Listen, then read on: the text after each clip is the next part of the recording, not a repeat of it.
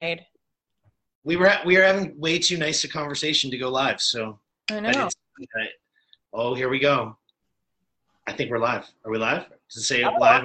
so for Yeah, live.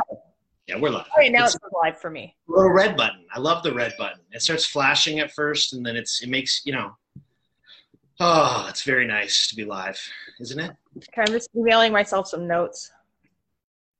What do you got? Is it some good stuff? I don't know. You know me. It's going to be hilarious. Is there any jokes in there? Um, you would think they're jokes because they're so bizarre, but no, that's just actually my life. Kate, it's good to see you. It's good to be Hi. with you on Facebook Live. I have been looking forward to this particular one as much as any other one because you and I have known each other for a lot longer than I imagine people would realize, and in a number of different capacities. And I was going to give you an introduction, but I want to start with how do you tell other people how you and I know each other if they would ask? What would be the answer to that? So I originally would have said David was my minister, right? But then Correct. it wasn't until I was looking for your book in my email that I did a Google search for Giffen in my Gmail. And there were like a whole bunch of funny things about us making fun of each other over the Barack Obama, Sarah Palin like that campaign. And I was like, oh my gosh, I forgot. We had so much fun because there was a group of us. And then I think how we really got to know each other was during that, I think it was the 2008. Yeah, because I was engaged, not married, and we did the living questions things at St. Paul's Cathedral. You did. You Mhm. know what? That's not what I thought you were going to say. And you've totally, do you know when somebody tells you something and all these memories rush back? Okay. And you know what? I was actually a seminarian. I wasn't quite a minister yet. Okay. And I started this group. What did I call it? I called it Generation Next. And what I wanted was to find all like the couples who were going to get married at St. Paul's. And so I started to try and put like a small group thing together. And I Mhm. think you were in like the baptismal or confirmation classes as well at that Yep. point. Yeah. Okay, so is that like how you're gonna say we met? Were you in that group? No. Were you I in think that I group? was. I think I Yeah. was. So that must be, and then you came, and then I prepared you for baptism. Bishop Terry baptized you and married you and Monty while I stood next to him both times, having done all the preparation work.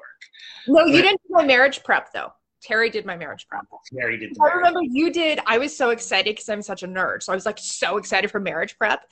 And then Terry was like, look, I've known you guys for so long. You both are on the same page. Here are the three things I need. We have to do three sessions. The first one was family of origin. The second one was conflict resolution. And the third one was like choose your scripture for your wedding. Then you did Tom and Laura's marriage prep. And it was intense. You were like doing therapy. And then I was like, really? That's Oh man, I was so intense in those first years after ordination because I was 26 when they ordained me. Right, I was a kid still, and I felt like everything that was put in front of me, I had to give it my all the time. And so I went and took these marriage prep classes so I could be like properly certified to go and prepare couples for marriage. I look back on it now and oh my God, Tom and Laura, I'm sorry, Tom and Laura, what did I put you through? no, I think it was really good. I think I really got a lot out of it. Yeah, that's wonderful to hear. I've married almost 100 couples. Do you know that? Yeah. It's I saw it that on blows, your it blows my mind sometimes when I think about all those different people who some I was more involved with than others in those early years doing marriage prep all the time as the curate at St. Paul's. But I love looking back on all the stories of all the different people, and especially with social media now, you can actually get a little window into like the 5, 10, 15-year mark of these marriages. And and you see all their kids born. It's beautiful. No, it really is. I just started doing weddings again, and I did too before the recent restriction, and I got a call today. Some of these couples are amazing. They finding these creative ways to get married in the pandemic world, and it's I forgot how much I enjoyed being a part of the people's lives in that. But that's not what we're here to talk about. So I'm going to bring something else up, unless you want to say. I feel bad that like you only have a half an hour. I feel like you and I should just like grab a cup of tea and like schedule 2 hours. I've got my coffee right here. Really? I just have with caffeine? Yeah, you know what? What I want when I'm going to have a conversation and really get into it, I need that extra. You know, I used to drink Red Bull, and my students would say that it was the Holy Spirit in a can, and you know that's not good for you. I saw an article the other day about a guy, shouldn't laugh, like 35, like had a stroke after drinking too much Red Bull. Like it was really, really scary. But no, I drink coffee anytime I'm doing anything like that. I want to be up for. I love a cup of coffee. It puts me in a really good space. I'm drinking ice water. You're very exciting, Kate. Very exciting. It's better than tepid water, which is like very me. Well, can I tell you, I've been watching the last few days and the last week or so on political wife life on Instagram and on Facebook and in the stories, and you really invite everybody right into your life. It's amazing. Can you tell me a little bit what it's like because on your Instagram, I think it's like 19,000 followers. Yeah. And in your stories, you will invite people right into your home, into your kitchen, into your bathroom. And it's incredible how you connect with people on a very intimate level through social media this way. And I'm really curious to know, how did all this get started and what's it like now? So it's really beautiful. It's been a wonderful journey, and I've been on Instagram and had a blog for quite a few years now. It started, oh my gosh. I feel like I need to do a precursor on this and say everything in my life, like I'll tell stories, people will be like, you're exaggerating. And then one of my 37 siblings, I only have 9 siblings, but I know you do. That's exactly how it happened. So like my life is hilarious and it's just waiting for a story to be told. With that said, sometimes they're really intense and crazy. So as the name would suggest, I'm married to a politician, literally the most amazing human in the world. And the fact that we have gone through our crazy lives together is insane. So like I talked about your wedding, that's not 5 minutes ago. How long ago were you guys married? So Winch's wedding, if I remember right. Yeah, it was January 31st, 2009. Yeah, also my half birthday. So my husband and I had always been involved in politics. Actually, that's how we met. He was my client when I worked for a political consulting firm, political consulting startup. And then eventually we got married, and he ran. I met him in 2006 when he was running for the nomination for a party for the 2007 election. And then he lost the 2007 election, but he got the girl. So he never stopped campaigning after that. He again ran for the nomination and then got elected in 2011. So as long as we've known each other, he's literally been in politics. So, you know, fast forward, we get married, and I'll get back into like how our everyday life works because it's bananas. We had our daughter in 2013, and in 2014, he decided to run for leader of a political. I remember.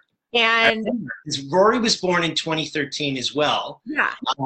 And I remember at the time, Heather, who you well know, Rory's mom, I remember saying to her, how are they going to do that? How's that going to work? Because I know how old Rory is. I know what life's like right now. And I remember thinking, you guys are something special to take that on. How did it go? So if you were just to say the logistics of running a campaign without any big financial backers, It was hilarious. Like, we just have the best sense of humor. So we piled all in a minivan that we borrowed, an old minivan that we borrowed from my in-laws with our literally like 13 month old. Like, she had just turned 1.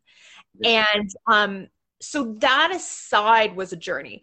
But then you get into like dirty politics, and we had a stalker, and we were getting threats and like death threats. And so that's where it started getting crazy. And that's how Political Wife Life was born.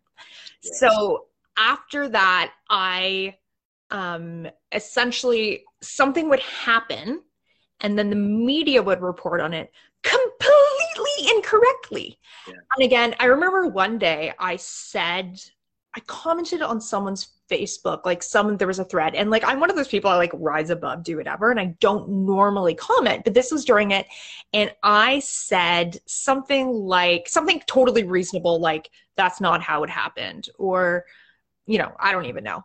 And it wasn't like I was inappropriate. And I, like, people from my husband's campaign were like, rein in your wife, yada, yada, yada. And I have a feminist theory degree, women's studies. No, this is the thing I know about you, and I can't imagine how, and I will say this, I know Monty as a friend, and as somebody I have a deep amount of respect for, and I can't imagine how he'd react to someone saying rein in your wife. So never mind you. So yeah, another funny story about someone telling him to rein in his wife. But it's funny because, like, I'm not a loudmouth on the internet. I don't do Twitter. It's a dumpster fire of humanity. But essentially, when it was all said and done, there had been like police reports that were misreported and leaks, and we had like I don't want to say an injunction, but we had like a no media thing that still got leaked. And I just was like, you know what? I need an outlet. I've forgot how much I loved creative writing. And I'm like, I just want to tell my story. And what sort of happened was, I thought, okay, there's a group on the internet for everything. Yes, there is. I'm gonna go find it. And there wasn't a support system for political spouses. And again, I didn't want to be partisan. I just wanted to to commiserate. And some political parties, especially federally, they do have a spousal association. My husband was a provincial politician. That is not the case. So I just sort of started a blog, and then again, it was kind of one of those things. I had been self-employed and had a baby and didn't get mat leave, and then was trying to figure out what was going on for a job. So I actually started a social media company. And I had a few clients, and it was great. And I was sort of my main client. So Political Wife Life grew quite quickly on Instagram because it was what I was doing for a job to show my clients what I could do. So I would do a social media strategy and these sort of things. Now, I don't want to say that's on hold. I'm not nearly as strategic as I'm going to be in the future. Sure. Now that I have a bit more time and support. But yeah, so now a lot of things on Political Wife Life to start is people are fascinated by my kids' school lunches. And I'm also have no shame. So I have no problem going live in my bathrobe. You're amazing. No, you're amazing. And my kid has some food allergies, so I like make cool lunches and I enjoy it. So there you go. That's Political Wife Life. I think what's really cool is you started by taking control of your own narrative, right? Like, you know, like, which I'll tell you is something that I've learned matters deeply. And a couple of my coaching clients, that's what we work on is narrative storytelling, is learning how to tell your story in a way that A, makes sense to you, B, you can live with, and a lot of the time, C, sees your own heroism in the midst of it all. The hero's journey.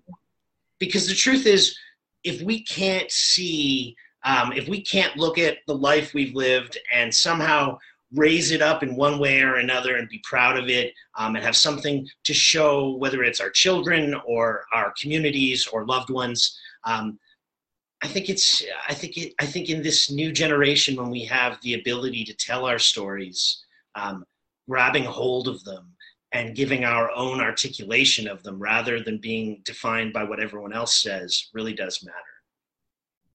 I agree. You know, and I've been inspired a number of times by. I'll be honest about it, and I'm going to tell you what. There is this desire to be perfect on the internet, I think, right? Like to have the perfect Google search, to have the best LinkedIn profile. And what inspired me a number of times by watching Political Wife Life, you know, you're married to a prominent politician and, you know, you're on there, bathrobe, no makeup, sharing stuff with other people who you found an audience with, who connect with you, because you offer them that intimate moment. It's beautiful, really beautiful. And it's great because I've been able to fill that sort of it's become a beautiful community. And I've had a chance to meet with, because it was never supposed to be about politics. It was supposed to be about supporting people who find themselves in the public eye without any training or support. And so I've actually, you know, had some reality stars reach out to me. I've had some people on, their husbands were musicians, and when they were on tour, you know, we were going back and forth about how do we talk to our kids about security, and like without telling our 4-year-olds, you know, beyond stranger danger. Yeah. Like, you know, it's become beautiful. And then there's also my husband's colleagues' spouses, most of them wives, and one guy named Paul. That could be the name of a book right there. Don't you think Political Wife Life could be a really fun book, or maybe like the new Sex and the City? I don't know. You know, I think there's a sponsor out there to take that on. I think there really is. And I hope that sponsors Tiffany's. You know what's funny about it? You saying you didn't want it to be political. You know, because some of my favorite memories with you and your husband are before you got married, sitting around at a pub, just like going back and forth about lots of different political theory. And, you know, we live in a pretty hyper-partisan age. And one of my favorite things about the two of you was always everybody could have a place at the table to really dig in together, to break bread, didn't matter, you could be whatever political, you know, we'll have a dig here and there for a little fun. But I enjoyed it, not necessarily the bipartisan nature, but just the human nature of politics, right? Like I always appreciated that about both of you.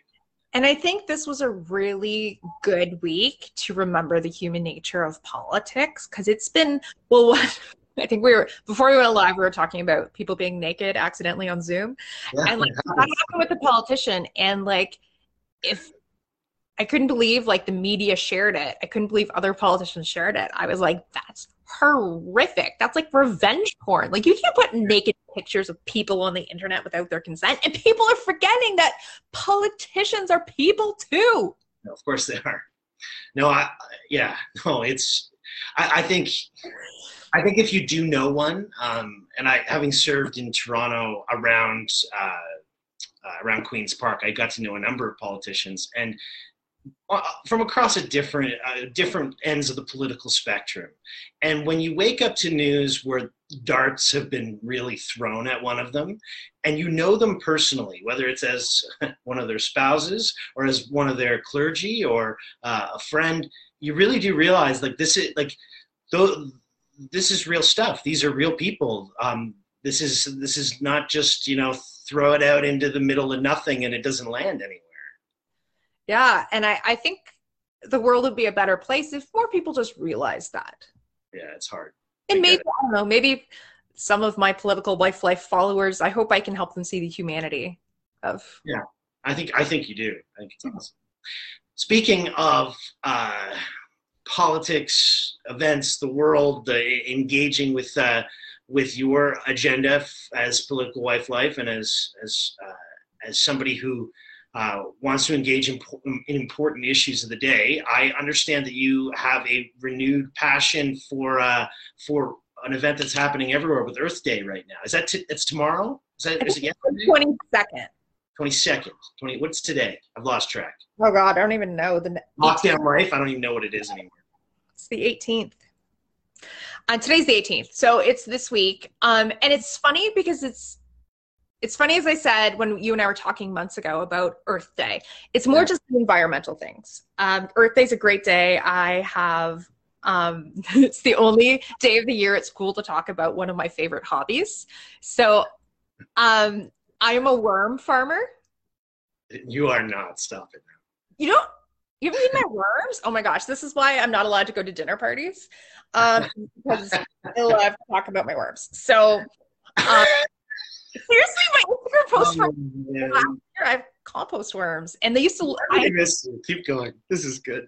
Okay, so let's see, how did this start? I made notes, but they're on my phone, which is now shut down. So before the pandemic, I guess I should say how our life is structured. For people who are watching, my husband represents a place outside of Toronto. So it's kind of like outside London, like rural London, Ontario. And then we also have a condo in the city, which is super small. And we, unlike most political families who live apart, because most of them have, the spouses have jobs and kids are in school and that sort of thing. So they have their lives established in the electoral district. We've always just been able to set up our lives so that our daughter's name is Annie. She's also in grade 2, same as Rory, that Annie and I've always traveled to Toronto with Monty. And, so we had spent, it's one of those condo living lives. After dinner, you take out your bag of garbage, you put it down the chute, and you take out your little container of recycling. So we never noticed how much garbage we were making. And probably not more than the normal people. And I guess I've always been a bit crunchy. Like I did cloth diaper. Speaking of the summer we spent driving around in a minivan, I even cloth diapered during that. I can't even imagine. As somebody who was not the best, I tried. I was not the best diaper guy. I was not. I tried, but no, cloth diapers. Oh man, just like I don't even. No, we shouldn't even talk about it because I can't talk about it. If you ever want to talk about like weird parenting things, weird parenting stories, that's another for another live. Yes, let's share that another time. We finally get back to the riding where we were there weekends, but also more so in the summers. And then kind of my husband and I looked at each other. We're like, we make a lot of garbage. Like when you put it out at the end of the week, we're like, it doesn't seem like there's 3 people living here. And I'm like, I love a challenge. So I just was like, okay, I'm going to be better at composting because I've always had a garden in the riding. And then like Amazon Prime boxes. I'm like, what to do with Amazon Prime boxes? And my dad actually had compost worms. They're different than the worms you see in your garden. Okay. And so I'm like, Dad, can I have some? So I made the bedding with shredded cardboard. And they eat it. It's a whole new world to me. It's a whole new world to me. So amazing. And then I started getting into soil. This is kind of what happened. It totally changed my life, was the difference between dirt and soil, and how soil is this beautiful, living, rich in microbe thing. It's beautiful black and it holds water, but it also sequesters carbon. And we can actually fix our broken carbon cycle by healing our soil. So you have soil, but then you also have dirt, which is just like dry, crumbly, hard often, like cement sometimes if you look in. Does soil turn into dirt? No, dirt should turn into soil. Dirt is dead. Yeah, soil is this beautiful, living, rich.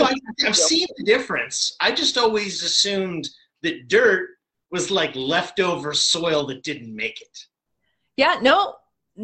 Okay. I was wrong. I've been wrong my whole life. Okay. With our farming practices. And so I just became really passionate about this. And then so this was like pre-pandemic. Then the pandemic happens and everyone gets into gardening. And so then it was sort of cool to talk about my worms for a while. But yeah, even in Toronto, because they don't smell if you do it properly, I had like this small rubber tote under a coffee table in the corner in our like way less than 1,000 square foot apartment that I would throw my food scraps into. The worms would eat it. And, Amazon Prime boxes. Yeah. And it just became this beautiful way to really decrease our waste. And when it comes to environmentalism, we don't need a lot of people doing it perfectly. We don't need a few people doing it perfectly. We need a lot of people just trying to make small decisions. And so that is, I could go talk on for hours, but if you're looking for a really fun resource, Where do we find that? Where can people find it? easy, go to Netflix. There's a if you know who Ian Somerhalder is, there's a great documentary. Ian Somerhalder is in it, and it's called Kiss the Ground. So that's a great place to start. And then another great thing about, if you want to take it one step further, there's another Netflix documentary called The Biggest Little Farm, and it gets into regenerative agriculture, which is another topic I could talk for literal hours. Well, you know what's cool about it? I grew up. We grew up, I think, in different worlds, right? I grew up mostly in suburban Toronto, and then lived a lot of my life in urban Toronto. Mm-hmm. You grew up rural growing up, right? Like, right? All over. All over. We always lived in the city or the town, but Okay. now my parents are a little more rural. That's okay. Yeah. I remember one of my first years at St. Paul's Cathedral. It was probably when you were there. I got to preach for Harvest Thanksgiving. And I remember saying to Terry Dance, who married you and Monty, I remember saying to him that I didn't know how to approach this because, I've never really been on a farm. I don't really know where, and it was, I might have been on a class trip growing up, but like I did not understand beyond the basic, this meat comes from this animal, right? The labor and the life, and the risk of crop, and like the different things that go into living in a farming town or living as farming people. And he at the time gave me a little slap upside the head, not for real, but you know what I mean. And said, "Well, go do your homework." Right? Like, go, I don't care if you only ever lived in urban centers, go learn about the environment, go spend some time in our farming communities, go ask questions, put your collar on, go learn about it so you can share it. And so storytelling, as you know, is important to me. And so I think you telling your story and telling other people to talk about why environmentalism, why making the small difference matters to them, because it is going to be all the small differences. Well, and it's also pretty important. The United Nations says we have like 60 harvest seasons left. We are breaking our world. We're poisoning our soils. And it's such an easy fix. Like, you can do some really amazing things. And there is an awesome, if you just YouTube it, it's called Farmer's Footprint. And it just talks a bit about traditional farming kind of moving towards more environmentally sustainable. And it's so cool. And we're getting pretty bad. Like, our environment is we have so many things going on, and how they're linked to how the environmental degradation is linked to health issues and things like autism, increased rates in Alzheimer's and Parkinson's. Well, this is why I think we're at a moment in time right now, right? Where the world has had to take a deep breath and pause. And we're having to look at health issues with the pandemic. Mm-hmm. We're having to look at global warming in a real way as we take a moment to really look around the world and see what's happening. And we're having a chance to look at systemic racism and issues of generational trauma in ways that maybe we haven't really paused enough to look at any of it. And as I look at, you and I both have a shared love for history and political history, and which is why we enjoyed that Obama-Palin campaign so much in the day. But if you look at it, there are moments in time, and I think this is one of them where all those small differences do make a difference, but some things have to happen, as you know, on a governmental level, on a big systems level. And we're, being able to tell stories and advocate and being able to say, this matters, this is how we're doing it, and this is why we're doing it. I think it's really good. Yeah. I also think that people they wait too much for the government to do things. And I remember sitting down with a cabinet minister in Manitoba, one of the nicest people I've ever met. And he said, "Hey, will you ever run for politics? Is that your interest?" And I was like, it's funny, if you had asked me that maybe 15 years ago, I probably would have said yes. And I'm like, now I feel like all the change I want to do in community building and advocacy and farming, food production, it's not even a farm thing. It's like we all eat food. So therefore, Right? Like um, that's why there's an ignorance. There's a deep ignorance in urban centers, at least where I've grown up, and where I've spent time, about where food really comes from, and the people who bring it to the table. Right? It's an important thing. And that has been a silver lining of the past 12 months where, do you remember, it was March 12th, 2020, and it was the day that the Loblaws in Toronto, everyone freaked out. We'd been out of toilet paper on shelves for a few days, but on March 12th, people panicked. That was the day like the NBA shut down, and the shelves were empty like you would see in the Soviet Union, the former Soviet Union. I do remember, yeah. And that's when people started being like, oh, I guess maybe we should plant something. And there was some beauty in that, where people started realizing where their food came from. And it didn't matter where you lived. Yeah. Yeah. I got some rapid fire questions for you. Okay. Come at me, bro. Are you up for it? I'm up for it. Okay. And I didn't ask, but I assume it's no holds barred when it comes to rapid fire. Okay. All right, so outside of Monty McNaughton, favorite current politician? You know who I have fallen in love with is Doug Ford. And I have to say, I'm gonna love you. Oh, man. He's such a beautiful human, has such a great soul and such a kind heart. And I have to tell this story. He called my kid one day. She was really upset about my brother getting heat stroke at work. Yeah. And she was just like, Dad, you need to fix this. You're the labor minister. And he's like, honey, we have laws like about this. And she's like, call Doug.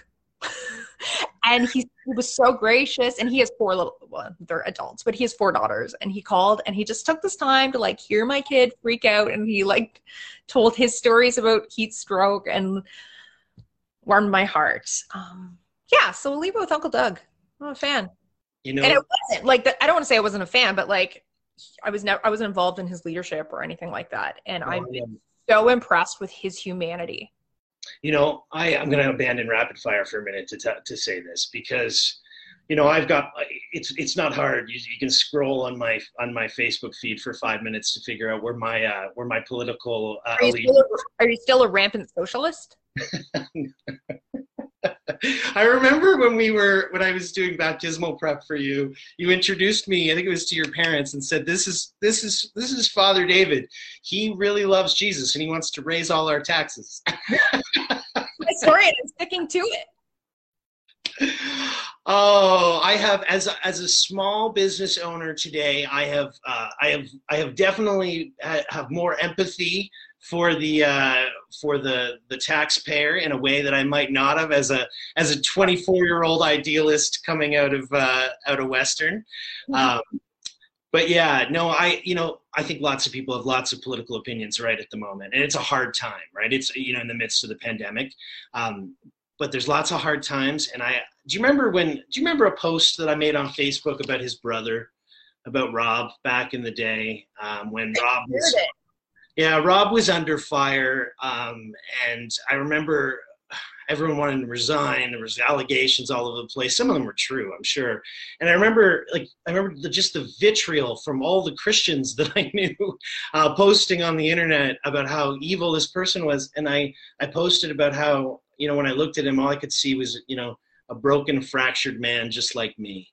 And you know what? I think people came to realize that more true later in my life than they did at the time. But being able to see each other's humanity, in the regardless of political stripe, regardless, to be able to see, we all bleed, we all have pain, and that it's important actually to have empathy for those we disagree with, especially. That's the people we have to have the most empathy for, I think. I couldn't agree more. Yeah. I'm going to totally abandon rapid fire because that was You know, I feel like we got to a nice place there, and I feel like we ended with Uncle Doug, and you know, I'm gonna get flack for not taking on any Uncle Doug's policy. I'm just kidding. I know that's the one thing, because like I don't really care about policy. Like, and I've been so out of it recently. Well, that's not true. You care about policy. You don't care about being partisan.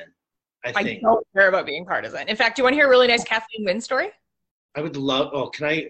I love Kathleen Wynne. So tell me, Who Kathleen. doesn't love her? Like, she's such a good human. She's a warrior, man. That woman is a warrior. Yeah, she's awesome. So when she was premier, Annie would have been quite young. Let's say one, maybe under. And when you live in a condo downtown or apartment, we would go to Queen's Park often on Sundays or when it was closed and just let her run, right? And so here comes the premier walking out of her office with her entourage, the police, like her police, everything, and my like toddler. I'm like, crap, I'm like grabbing my toddler, and like she walks up to Premier Wynne, like puts her hands out and it was like, says, I want to show you my somersault. Stops the premier, does a somersault, and then keeps going. And like she's just so gracious. And what's really beautiful about Queen's Park is it's quite small. It's not federal where there's 300 plus. Everyone knows each other, and Annie was always such a presence there. And whenever we would see her, even regardless of what was being said on the news or whatever, I mean, Kathleen knew that I am, you know, a very strong feminist, and I would make a big deal of like, Annie, do you realize that this woman is the first? Because of her, like, it's possible. And yeah, very special place in my heart. You're good people. I'll tell you that. That's what I think about you, and it's certainly what I think about your whole family and that beautiful daughter of yours. We're at 40 minutes. I said 30, so I'm going to wrap us up. Can you please give my very best to MPP McNaughton and let him know that I miss our political dialogues, not as much as I miss the ones with you, but I do miss them. All right. Well, thank you so much for having me. Yeah, it's been really good. And if people want to look you up, where do they find you? At Political Wife Life on Instagram or politicalwifelife.com. All right. We'll talk soon. Take care. Bye. Bye.